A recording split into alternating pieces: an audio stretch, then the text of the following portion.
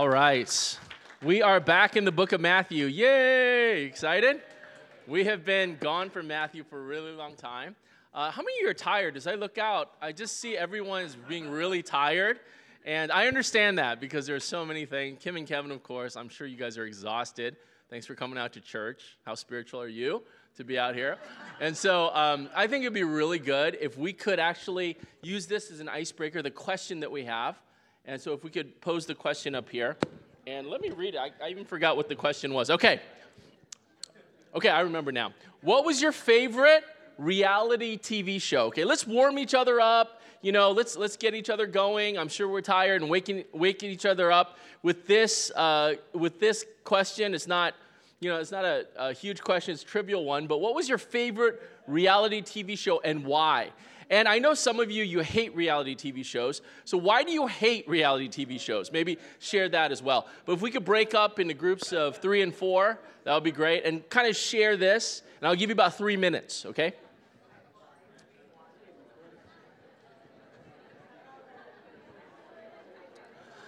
All right. If I could have your attention back here, please. Please feel free to share even more later on after the service about your favorite reality TV show.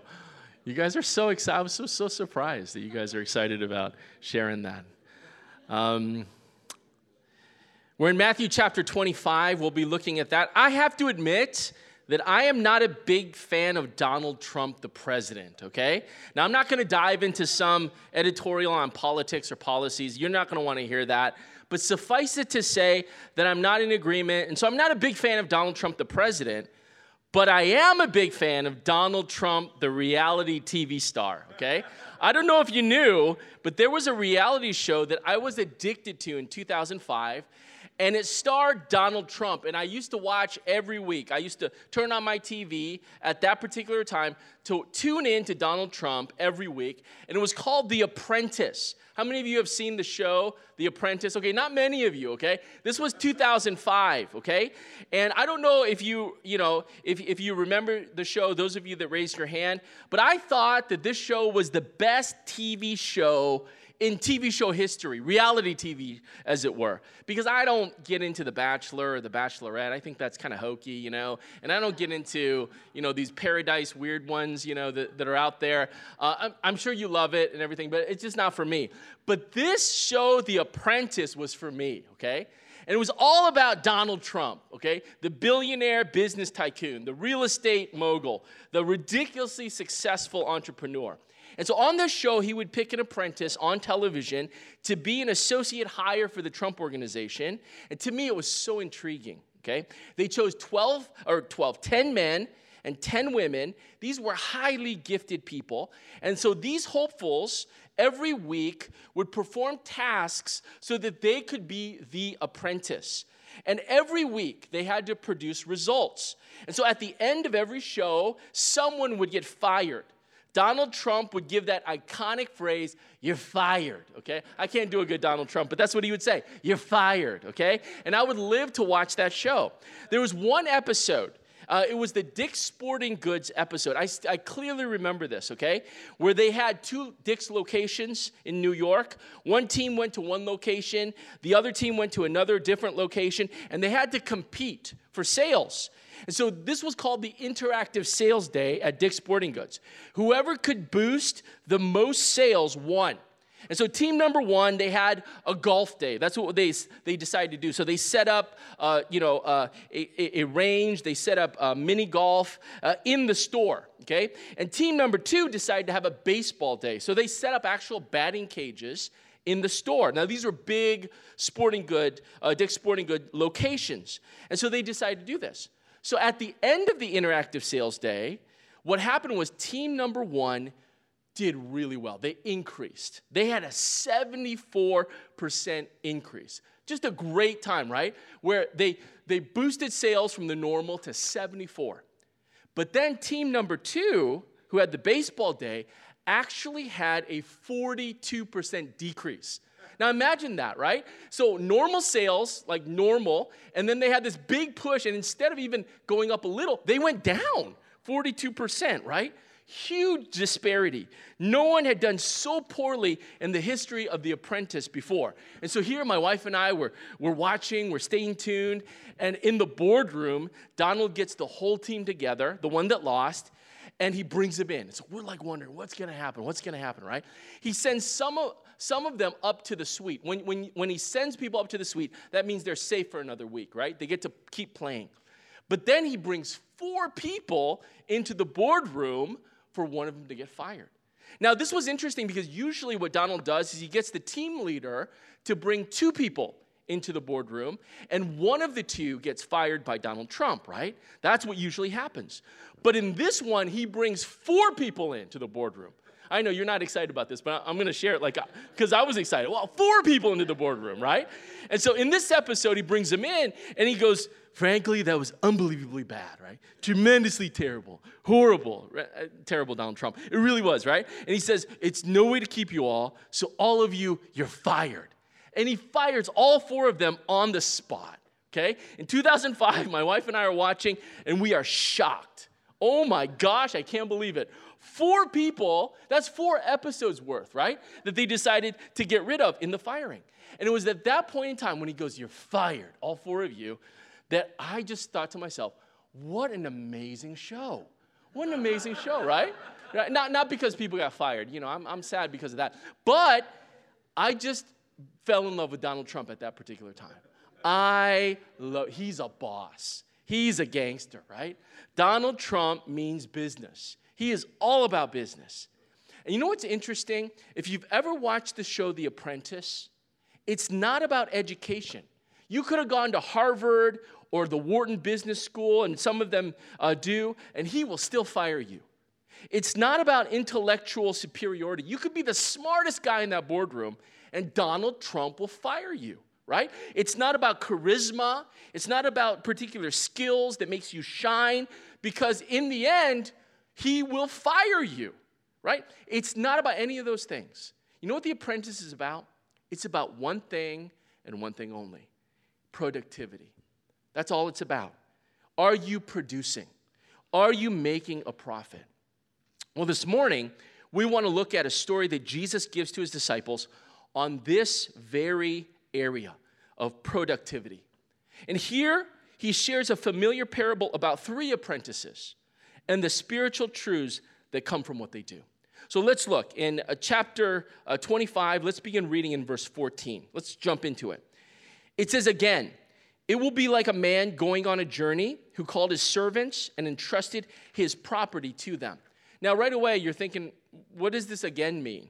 Again, it will be like, I feel like I'm in the middle of something. Jesus is kind of talking to his disciples. I'm in the middle of the conversation. And it's right to feel that way because we have been away from Matthew for a very long time, and we're jumping back in. So let me give you some context for this. In the previous chapter, chapter 24, the disciples asked Jesus in 24 verse 3, when will your coming be, and when will be the end of the world? Now, Jesus answers the disciples in verse 36 by saying, no one knows the day or the hour, only God the Father knows. And I remember Wilson actually preaching on this many moons ago, okay? Now, Jesus then advises his disciples in verse 44 of chapter 24. He says, so you must be ready, because the Son of Man will come at an hour that you do not expect. And so what Jesus is saying is you need to be ready for his coming. Now, how should you be ready? And here Jesus gives a series of parables to his disciples on being ready for his coming. And the first parable or story was the parable of the 10 virgins. Now, you remember Mark Kwong, right? Mark gave a message on chapter 25, verses 1 through 13, a long time ago when he was still here, okay? And here he shares this parable of the 10 virgins that Jesus illustrates this readiness by watching and waiting. And the point was, keep watch, be ready, wait, because you don't know when I'm going to come back. Now, the second parable is the parable of the 8 talents. That's what we're going to study today. And it's about where Jesus illustrates readiness not by watching and waiting, but by working and producing. And the point here is keep working. Produce, make a profit, because you don't know when I'll be back. Okay? Do you get that? That's the context. Let's look in verse 14. Again, So Jesus is saying, I'm giving you another parable about my coming, about the end of the world, about my kingdom. And it will be like a man going on a journey who called his servants and entrusted his property to them. Now, we're going to look at two things. I had three things, but I don't have time to share them. So 2 things in this story that will help us to be spiritually productive, ready for Jesus and his coming. And so if you're taking notes, this is an easy note-taking day today. The first point is talents. Isn't that easy? Talents. We're going to look at talents. Let's look in verse 15. He entrusted his property to them.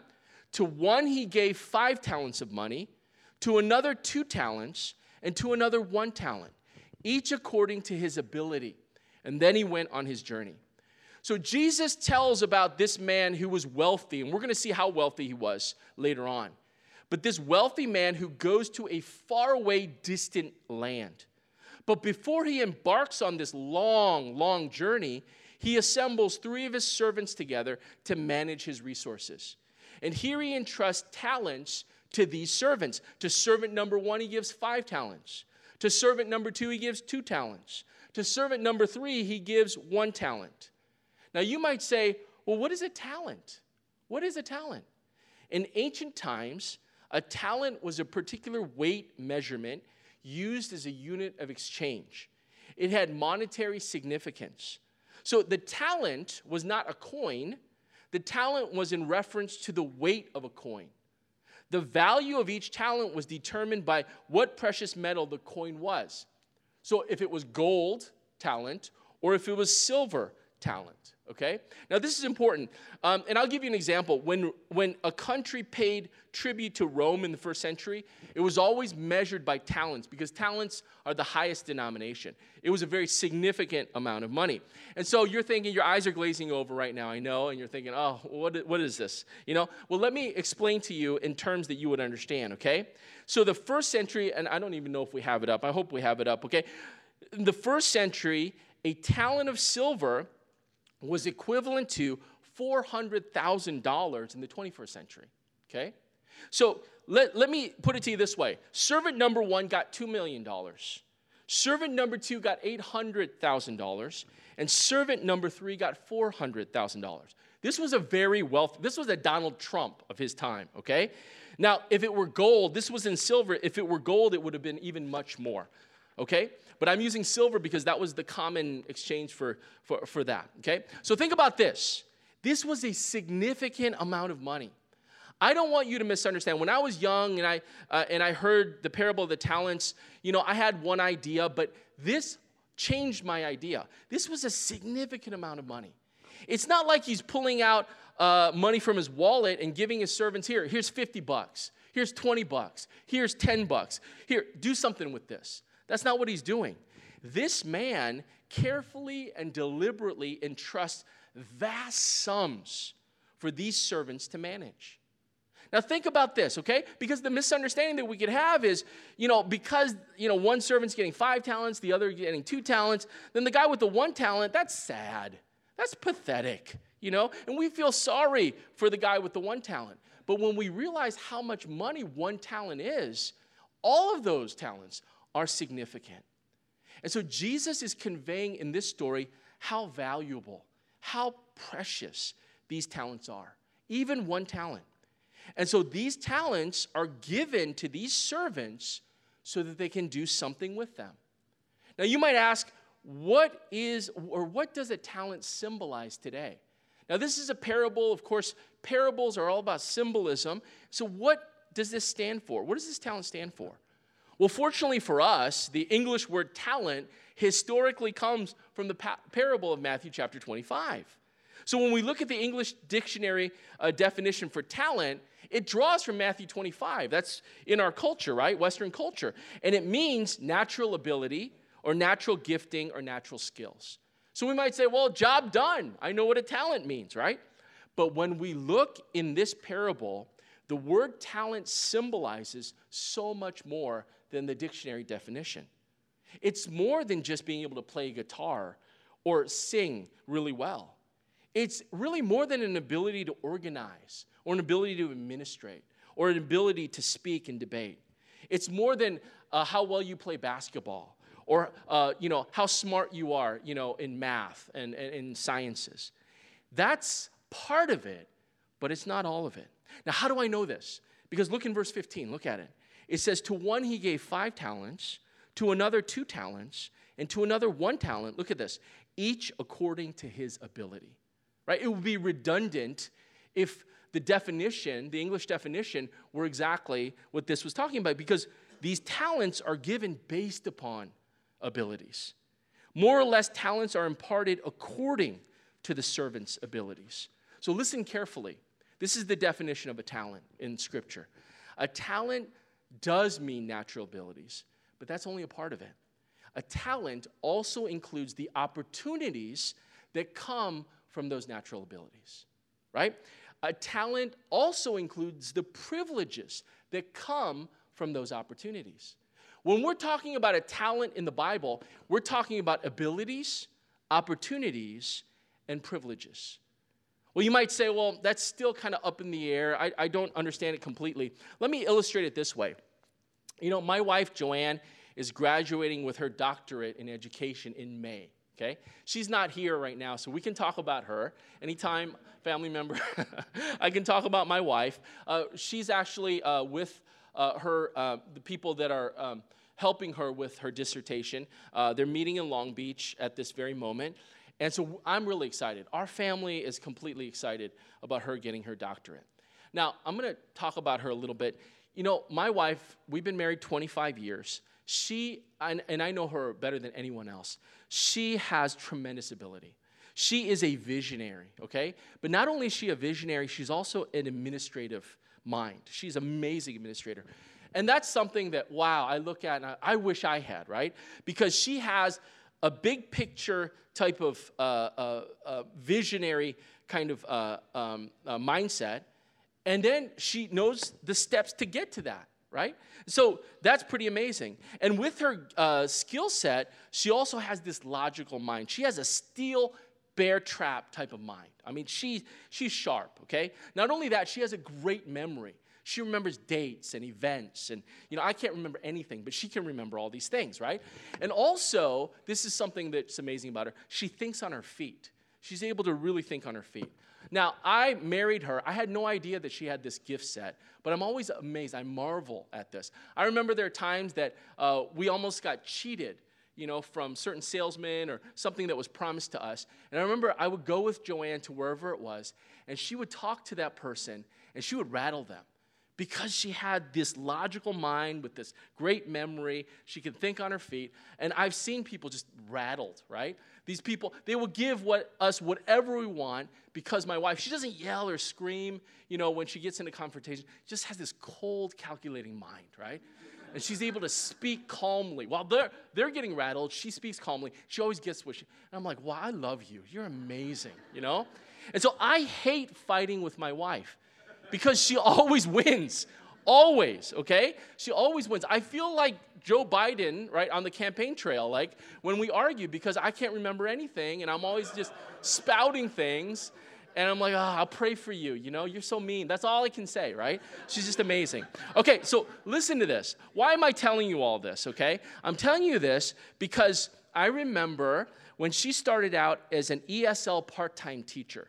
She was, we were in ministry. She was planning on going and into Rosemead, and everything. And God changed things around. And so, we were doing ministry and we needed money. So, Joanne's like, okay, well, I'll go into ESL, part-time teaching. And she went into it. And because of the skills I just mentioned, her supervisor took notice of her and promoted her almost really quickly to vocational advisor, and it became a full-time job. We were so excited. Oh, wow, another full-time job, money that we could get for our family. And it was there that she started programs, right? Because that's her mind. She starts thinking big. She started creating programs. Her boss saw the programs that she was doing and really, really took notice of her and promoted her very quickly to facilitator of school to career. And so she got this promotion, and then she started having vision for the district.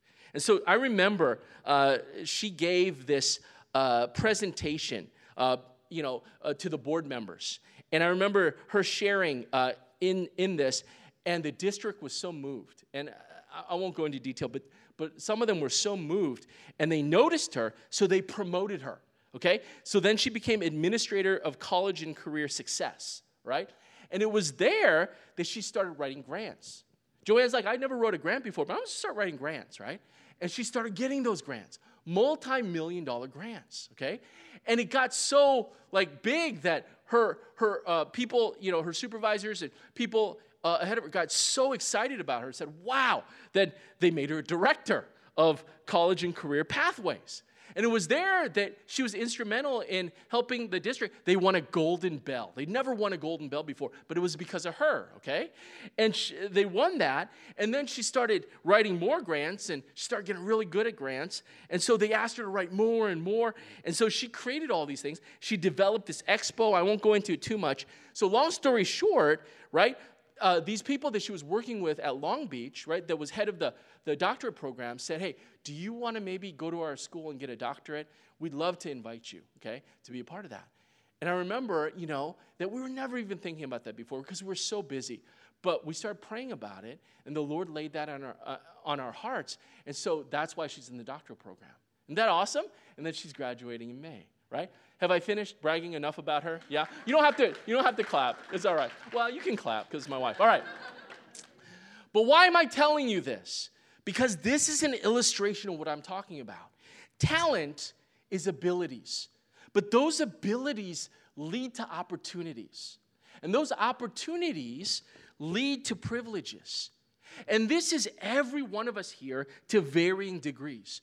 Your natural abilities will lead to opportunities and lead to privileges that are very specific to you, that are very unique to who you are. These opportunities will grant you privileges that will come to you. You see, my abilities do not produce the same opportunities and privileges that you do. I will never head the GI oncology department at the UCI Medical Center like Ken Chang. I'll never have that, right? And some of you, you're glad for that, right? Right? I'll never be asked to join an amazing rocking band. I want to, but I'll never be asked, like Greg Wan, right? Is he here even? He's not even here. Okay. I'll never be invited to Europe to spray paint wall murals like Tom Dwyer. I'll never be asked to do that, right? And they're amazing, by the way. I'll never organize and participate on a dance team like Kelsey Jensen, right? I'll never be asked to because I can't dance, right? I'll never be accepted to the University of Maryland on a doctor of philosophy, to be a doctor of philosophy like Ben Fan. Your talents will lead you to things that are very unique to who you are.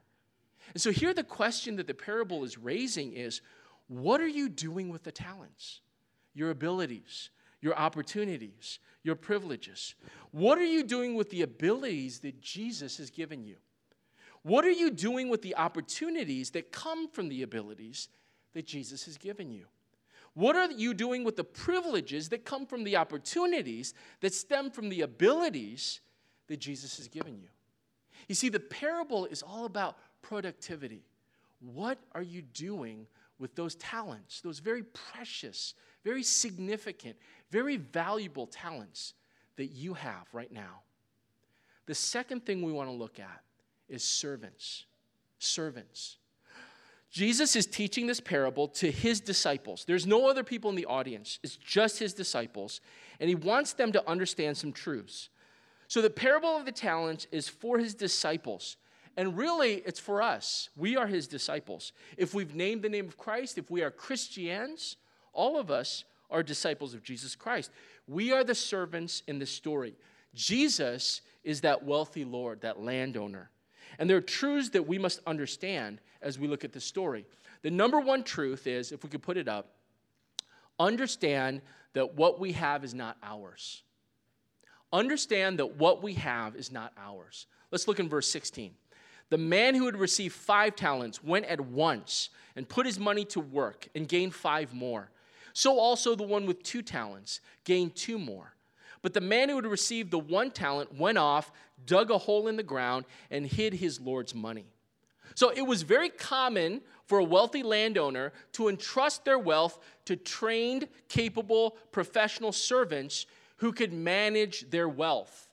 They were called stewards. So the servants in this story are really specifically stewards.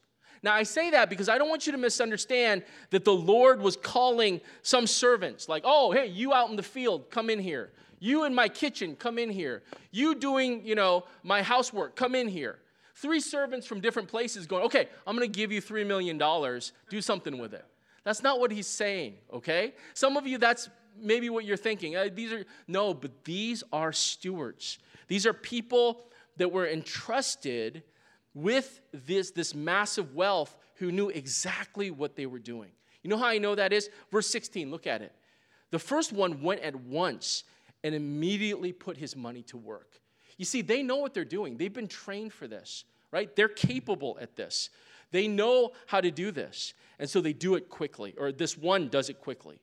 So everyone in the first century culture or context would have understood this parable, that stewards were entrusted with their Lord's money, and they were expected to manage it and to make a profit for him while he was away. That's what they were called to do. That's what they're capable of doing. So in the mind of these stewards, they knew that this money was not theirs. It was the Lord's. It is the Lord's talent, okay? And I want you to see this. We've got to understand that our talents aren't ours. They are God-given talents. And we, just like in the story, are stewards of the talents that he has entrusted us with while we are here on this earth. That's what Jesus is communicating in this story. One of my life verses is Deuteronomy chapter 8. And it says this, you may say to yourself, this is God speaking, my power and the strength of my hands have produced this wealth for me. But remember the Lord your God, for it is he who gives you the ability to produce wealth, and so confirms his covenant. And what Deuteronomy chapter 8 is saying, don't you ever, ever, ever, ever, ever forget the Lord. Because you think it's your abilities. They're not. They're given to you by God. He gives you the ability, and the ability to have the opportunities, the ability to enjoy those privileges. It's all about the Lord. And we don't have a right to bury talents. We don't have a right to consume talents for ourselves. We don't have a right to squander talents. That God entrusts us to be stewards by which those talents are multiplied for his kingdom. Can I get an amen? Amen. The second point is we need to understand that we must invest all for his kingdom. Not only are all the talents the Lord's, we must invest all of it. We must push it all on the table and be all in for the kingdom. Let's look in verse 19. After a long time, the master of those servants returned and settled accounts with them. The man who had received the 5 talents brought another 5. Lord, he said, you entrusted me with 5 talents. See, I've gained 5 more. And drop down to verse 22, and it should be up here. The man with the 2 talents also came. Lord, he said, you entrusted me with 2 talents. See, I have gained 2 more.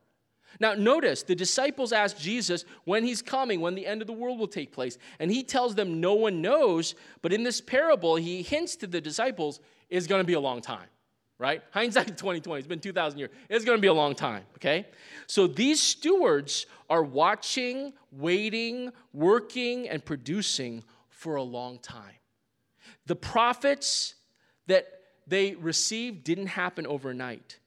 These men diligently worked, faithfully sacrificed, and consistently invested for a long, long, long, long time in order to double the wealth.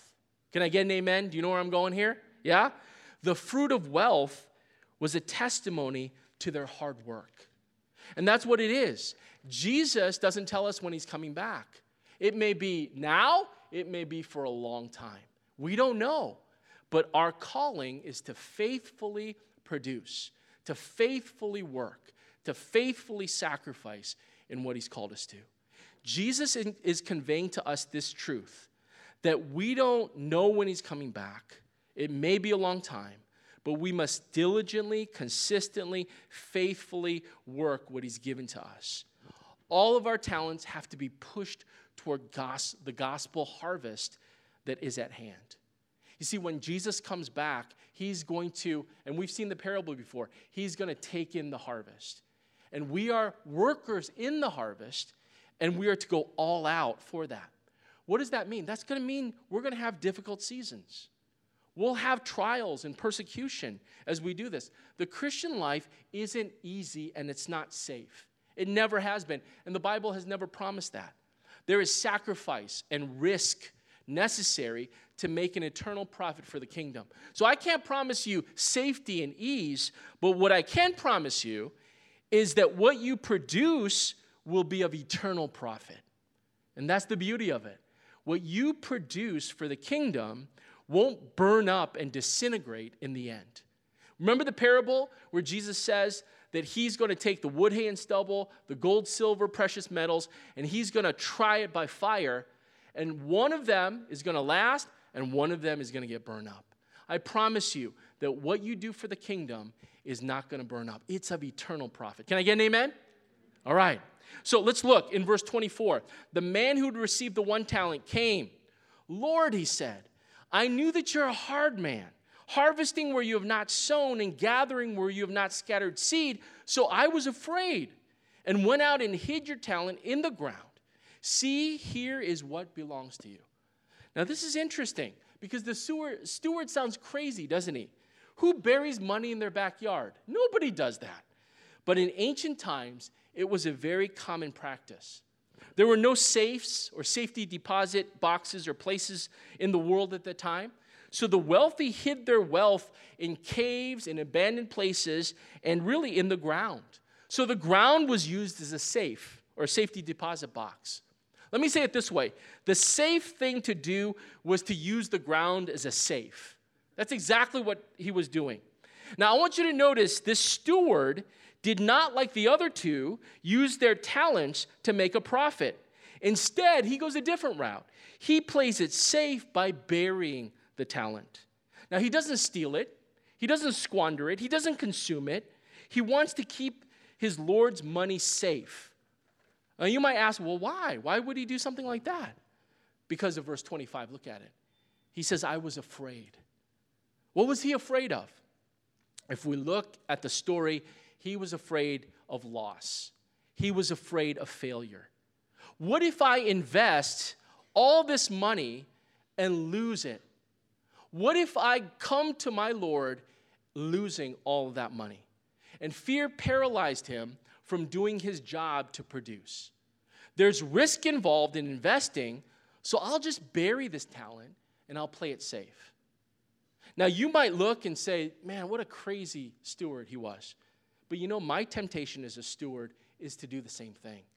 It's to play it safe. Because I'm afraid to share the gospel with a person because I don't want to be rejected. I'm afraid to commit my life to something that he wants from me because I don't want him to send me to outer Mongolia and have a terrible life. I don't want that. I'm afraid to surrender my time to Royal Family Kids Camp or to some of the things we're doing at church, or to some other thing that God calls me to, because I'll be afraid to be too busy to watch Netflix, or to be too busy to do what I want to do. I'm afraid to surrender my finances because I'm afraid I might be poor. I'm afraid to build community with people because it may be inconvenient, right? And I'm afraid of what that would entail. And so what we do is we play it safe. But let me say this, when we play things safe, we waste our lives. We never get a chance to see the miracles that God has in store for us. We never are able to see the fruit that he wants us to produce. And we never are productive for a profit. You know, one of my favorite five talent communicators is a guy by the name of Francis Chan. He really is one of my favorites. And he says, or he illustrates this in a way that I cannot, okay? And so I just want you to watch this clip. Would you watch it? And this illustrates my point perfectly. Off the team, whatever, there's so much instability, so much that we don't understand, that we don't know. For me, growing up, it was, a lot of you guys know my mom died giving birth to me. Then my dad remarried. Then my stepmom died in a car accident when I was 9. Then my dad got married again.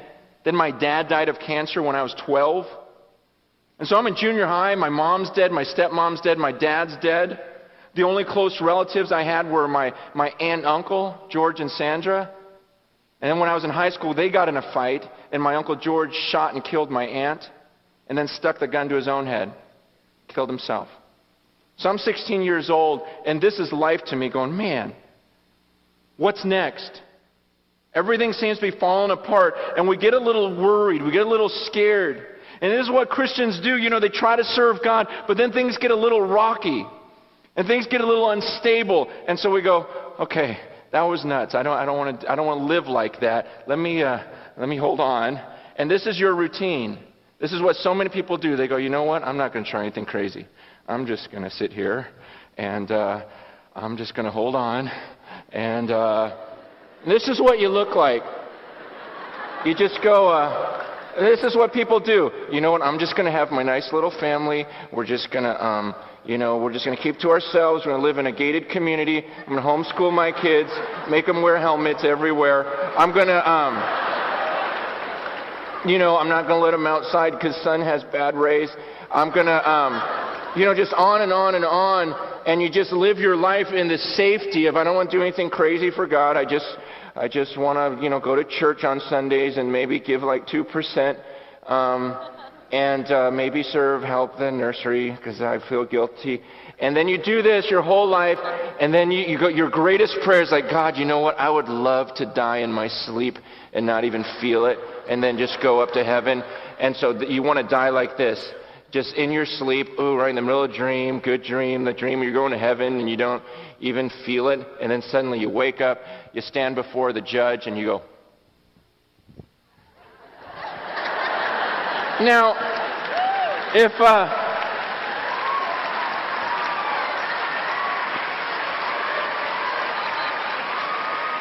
could you imagine watching the Olympics, And some girl does that, just gets up there, starts straddling the thing, and then steps off and goes, what is the judge supposed to do on the card? You see, and to me, I go, man, that's the routine that so many Christians are headed for. That's the routine, the boring, I do nothing crazy because I don't want to fall. That's the routine that they're going to live, and then one day it's going to be a shock because they're going to step off that balance beam and realize they're standing before the judge. They're standing before the judge, and you think he's going to look at that routine and go, wow, well done. Well done. You lived the safest life possible. You didn't slip, you didn't fall.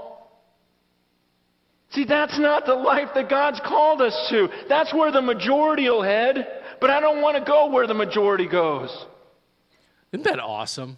That's the illustration of this servant, right? And what is the Lord's response to that in verse 26? His Lord replied, you wicked, lazy servant. Wicked, lazy. Man, why would you say that, Lord? Why is he wicked? He didn't embezzle the talents. He didn't consume the talents on himself. He didn't squander the talents. He kept it safe for you. Why would he be this way? Because he was a steward. And that's the point of this parable. Because he was a steward. His job was to invest, but he buried the potential. His job was to work, but he lived for himself. His job was to risk, but he played it safe. And I want to tell you that God gives us this to his disciples to really make us look hard in our lives and to ask us, each one of us in our hearts, hey, are we living to be ready for the kingdom? Because the Lord expects productivity. Let's bow our heads and close our eyes. I wanted my last point to be the Lord. That's my personality, so I have to have all three, but I can't do that today. We will go way long. But let me just say this, and maybe this could be a part of the prayer. In the quietness of your own hearts, the Lord is the focus of this. And him and his return is really the focus of this parable.